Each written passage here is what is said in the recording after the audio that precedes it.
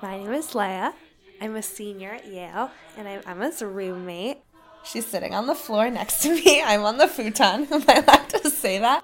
I was raised as an Orthodox Jew, which is, I guess, the most traditionalist or fundamentalist of the movements in Judaism. And I guess the fundamental kind of tenets of that movement would be the observance of Shabbat, which is the Sabbath, every Friday night until Saturday night. That's a time when Orthodox Jews don't do work, not using electricity, not using a car. Basically, the day is just spent at your synagogue and then at home eating like big meals together as a family, talking and spending time without any technology.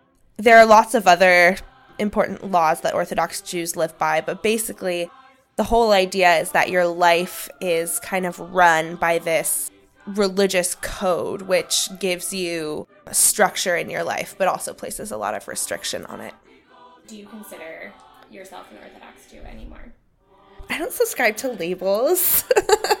I would say it's definitely not clear-cut that I'm an Orthodox Jew anymore, but because I wouldn't really know what other kind of Jew to say I was, it's kind of hard for me to say that I'm not. Would you have said you were an Orthodox Jew when you first arrived at Yale? Yeah, absolutely.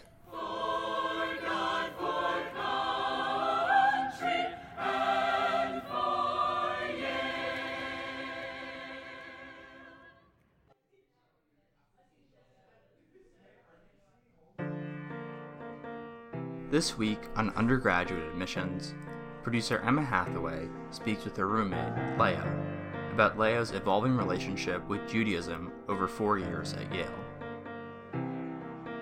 Please be advised that this episode includes details about a sexual assault, as Leia considers the factors that led to changes in her faith and lifestyle.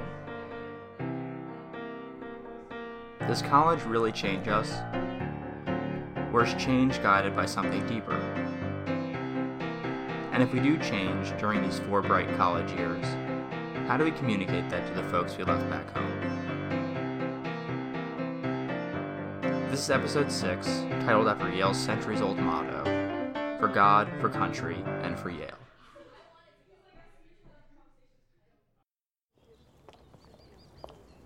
One time I don't remember whether it was my dad or my mom, but I was walking home from synagogue with one of my parents, and they were like, I was talking to the rabbi, and like he told me that, the people who have like the greatest potential to be like the biggest, in Hebrew we use the word like tzaddikim, which means like righteous people, also have like the greatest like desires that they have to overcome. And I felt like that was like my parents telling me like, you really want to do a lot of shit, Leia, like you can be better. My parents both came to religion together when they were in grad school in San Diego before they were married. Because this is something they came to themselves, they feel like very, very strongly in the idea of objective truth. My parents were like a lot stricter than a lot of my friends' parents.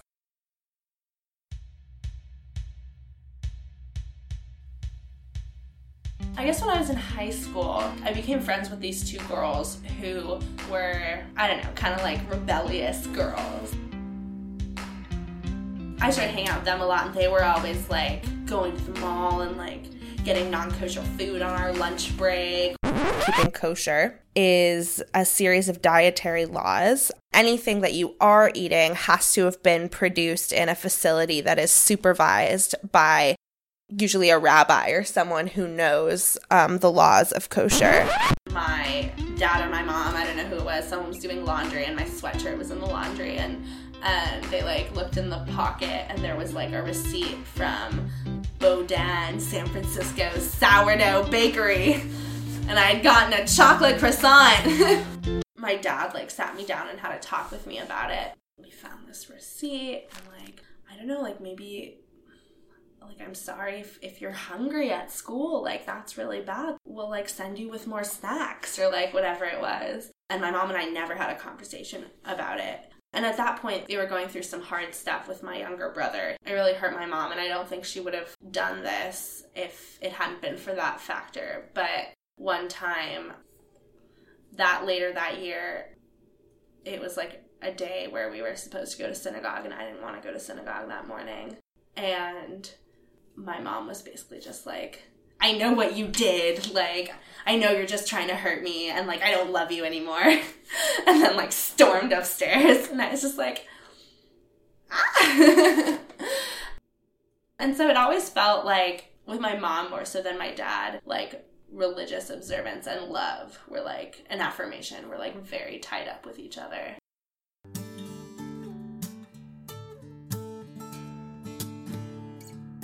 The kind of traditional move for my high school, or for like Orthodox kids in America in general, is you apply to college as a senior, but you also apply to a seminary or yeshiva program in Israel. And you defer matriculation at college for a year, and you go and do this like Judaic Studies gap year program in Israel. I applied to 3, and they were all wrong for me. I picked the one that was the most prestigious, and I hated the idea of it. I was accepted to Yale early. I was just like, this is what I want to do. Like, I want to experience all the college things. I, like, want to be on my own. And my dad was like, well, we're not paying for Yale if you don't take this gap year. There was this, like, magical formula that you'd see of, like, normal kids would go to Israel for a year and they'd come back all sparkly and religious. Put them together, and what have you got? Bibbidi-bobbidi-boo. Eventually, my dad was like, okay, like, a compromise is that we find a better program for you, because these 3 programs are clearly very wrong. This program, Harova, had come to present at my school. It was a much more liberal program, still Orthodox, but modern Orthodox as opposed to ultra-Orthodox. And they made a spot for me, and then I went. In a way, it was like a manifestation of my rebellion, because they were like a more liberal Judaic studies program, and they were like teaching all of these subjects that like all Orthodox men learn, but like in some circles, like women are not allowed to learn. Hey Dad, like, look what I'm doing. I'm like taking these classes. I really succeeded. I became like one of the prides of the program, and was invited to do a second year. But even then, I think I was doing a lot of, like, the outward things, but the things that, like, no one would know except me, I, like, wasn't really so strict on myself about. Like, praying 3 times a day, like, no one would know if I did that except me, and I never did it.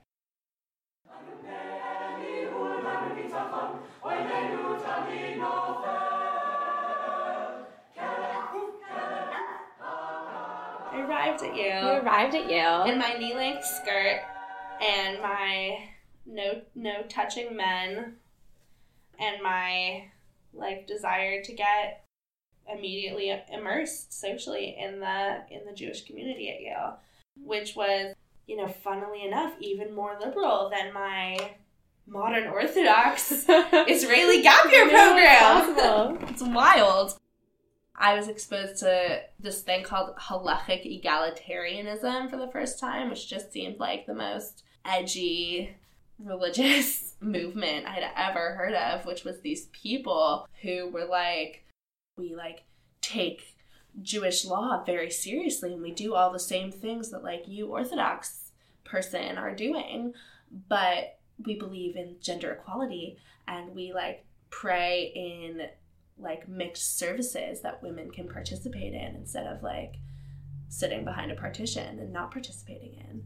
And I was like, oh, well, I would never do that. Like, that seems really untraditional and like I'm uncomfortable with that. But I would call my dad up and be like, yeah, they really take Judaism very seriously, but they're egalitarian. How cool is that, Dad? I joined the Jewish a cappella group, which, you know, I kind of was like, well, I wish I was joining a different a cappella group that sang music that I, like, actually really liked and that wasn't Renaissance Jewish choral music. But at that point, I was, you know, serious about keeping Shabbat, and about like being Jewishly involved, and the group was made up of a lot of people who I really liked, who I'd met at Slivka, which is the Jewish Center, and that became my main social circle, and I was really happy. In like December of my freshman year, this other freshman boy in the group and I had this kind of like, you know, burgeoning friendship that was, you know, charged with like something else that I didn't quite understand. I followed the religious observance that I did not touch men. One night, he and I kissed, which I didn't regret doing. That was the first thing that I kind of was like, you didn't actually care about doing this. And it was external. I started like revealing, like, I don't know, like coming out about the fact that like I touched men now to people. And like most people were like, okay, cool. And some people were like, whoa. And some people were like, wow, like, you're a fake person. I don't want to be friends with you anymore.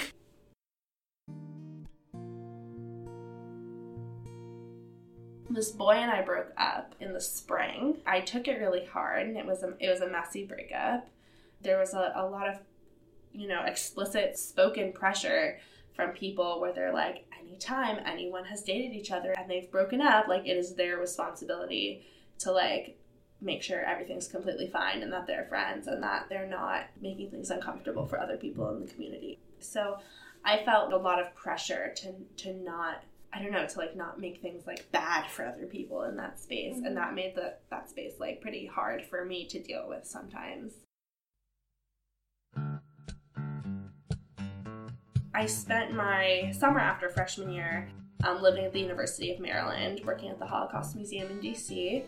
And the University of Maryland is like a Jewish community that could not be more different than Yale. It's huge. There are enough Orthodox students that you don't have to socialize with anyone else. The statistic goes that Yale is just under 25% Jewish. But the people who are really involved in an observant Jewish community in any way is probably around like 40 people, and that's like including grad students. It kind of made me think like, oh, like what a different experience of an Orthodox community I might have had if I had gone somewhere else. Which did make me feel a little down on Yale when I returned sophomore year and had to like deal with all the awkwardness of having an ex in the community and like still not knowing how to negotiate that.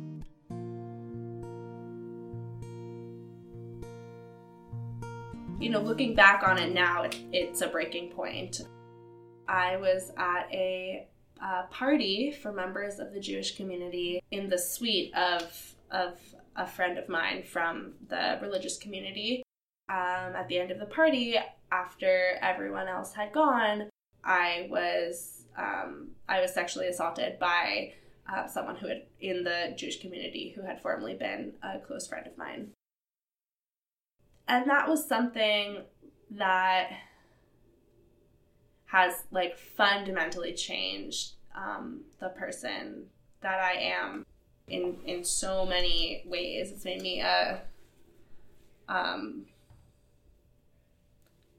much angrier person about injustices that I see about women, against women, which ultimately makes being part of an Orthodox community a little more complicated. Just on a basic level, it was absolutely miserable to have to try and observe some sort of like religious devotion in a place with like someone who had been so absolutely inconsiderate of you, and to have to like socialize within your small, 40-person religious community who was supposed to be your like primary friend group when there was an important member of that community that you didn't want to talk to or be near, and you didn't want to hear people talk about. It made me angry about, like, hypocrisy. How can you claim to be a member of an Orthodox community who's, like, always striving to, like, get close to God and, like, follow traditions, and there are all these laws about how you have to treat other people, and then do this to someone. And it made me feel like okay, well, is any of this real? Just logistically, I was communicating with the Title IX organizer at Yale to negotiate space. Being friendly with my assailant and being members of the same small community made me hesitant to try and take really aggressive action against him. Title IX is the system in place at Yale which deals with issues of sexual assault, misconduct, and harassment. What Title IX can do is kind of negotiate a no contact order. And it made my life like a logistical hell because we were negotiating, what time he was allowed to walk into services and how that corresponded to what time I was allowed to walk into services and what time he was allowed to be at lunch in the one kosher dining hall and what time I was allowed to be at lunch in the one kosher dining hall.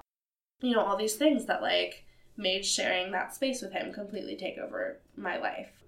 And I was also dealing with the Orthodox rabbi who was both of our, he was the religious leader for both of us. I don't remember whether I told him or whether the Title IX person told him, but there were lots of things that we needed help negotiating, and so it just made sense to tell him.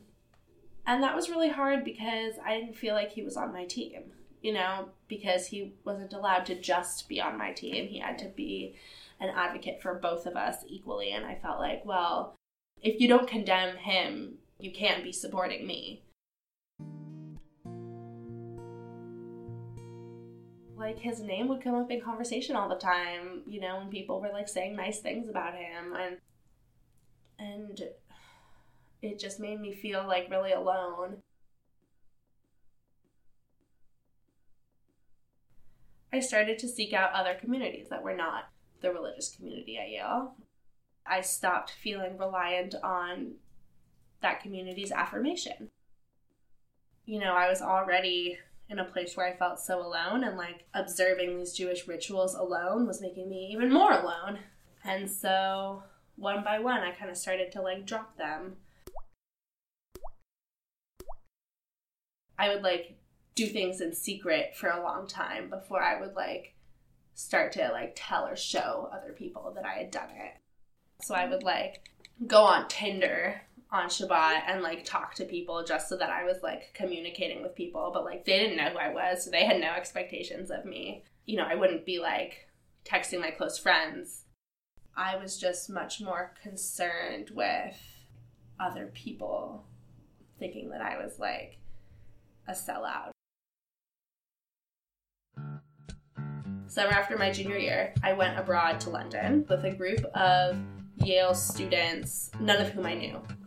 I don't have to introduce myself as hi, I'm Leah, here are all the weird things you have to accommodate me doing.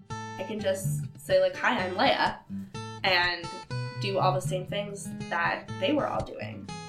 I spent the first Shabbat in London with a family friend. After that, I didn't keep a single Shabbat in London. I never mentioned to anyone in my group that I ever had. I bought my first pair of pants. I ate whatever I wanted to. I was deliriously happy. I came back to Yale and I was I didn't want to give up these things that were so fun. I don't know if I went into Slivka ever during first semester of senior year, except for my a cappella group rehearsal. I don't know if I ate a single meal there. I certainly haven't been to a single Shabbat thing there this year. It was funny, I was talking to a friend of mine from London. She was going to come visit me over winter break and stay at my house. And I was okay, before you come to my house, here are the things you have to know about my family. And I explained that, my parents were Orthodox. And she was I don't understand, but you don't do those things. And I was well, the second that you met me was, the first time in my life that I wasn't doing those things.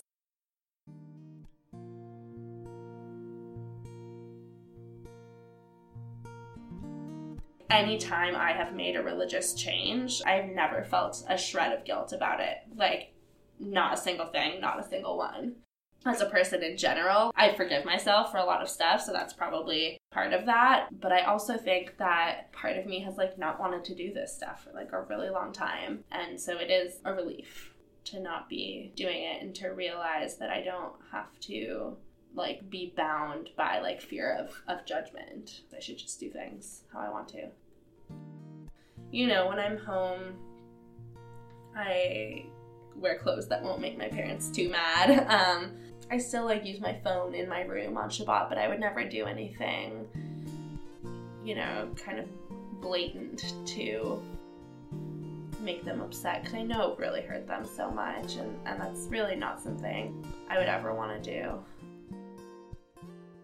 I just think back to that, you know, time when my mom like lashed out at me and like told me that she didn't love me anymore, and I worry that like that conversation is like the end of me being able to have a relationship with her.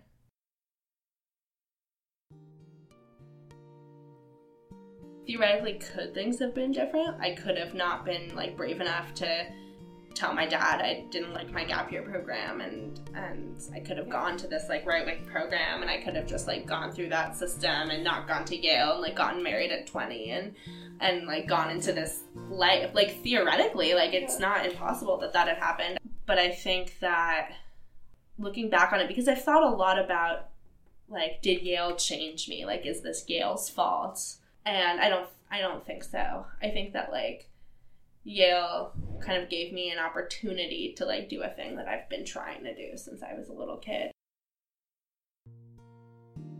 And I don't know what it is about me. I don't know what wires someone to be spiritual or wires someone to want to be religious. I don't think I'm really a person who's like wired to like think about God that much. You know, I don't identify like as an atheist. I also don't identify as an agnostic even. Like, I'm Jewish. I always just think it was more about people. I always just think it was more like, this is what like my community thinks is important, and so like this is what I'm gonna do. When I told my parents I'd been sexually assaulted, which I had not been planning to do, and then I got really sick and I had to go home right after that, and I was really scared, and so I called my dad and I told him. We had some conversation, you know, both my parents, and they were like, well, why would someone ever like think of doing that to you? You like never put yourself like in that kind of context. Like, why would someone have thought that like they could do that to like an observant girl like you? And I just kind of had to be like, well, nothing that was done that night was something that I hadn't done before in a consensual context. And they were just like, okay. And it felt like that was an opportunity for me to reveal, you know, a little bit that I had changed, because it was kind of under this umbrella of like unconditional love and support in like the hardest challenge of my life. They could forgive things of me that they might not otherwise forgive.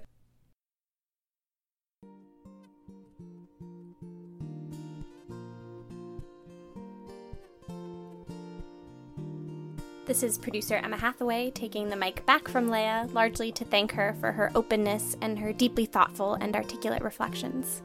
I will dearly miss being her roommate. Undergraduate Admissions was produced in English 471 at Yale University. Special thanks to our professor, Mark Oppenheimer, and our audio gurus, Brian Paz and Phoebe Petrovic. To hear more episodes, check us out at uapodcast.com. As always, if you have any questions or comments, shoot us an email at contact@uapodcast.com. Thanks for listening.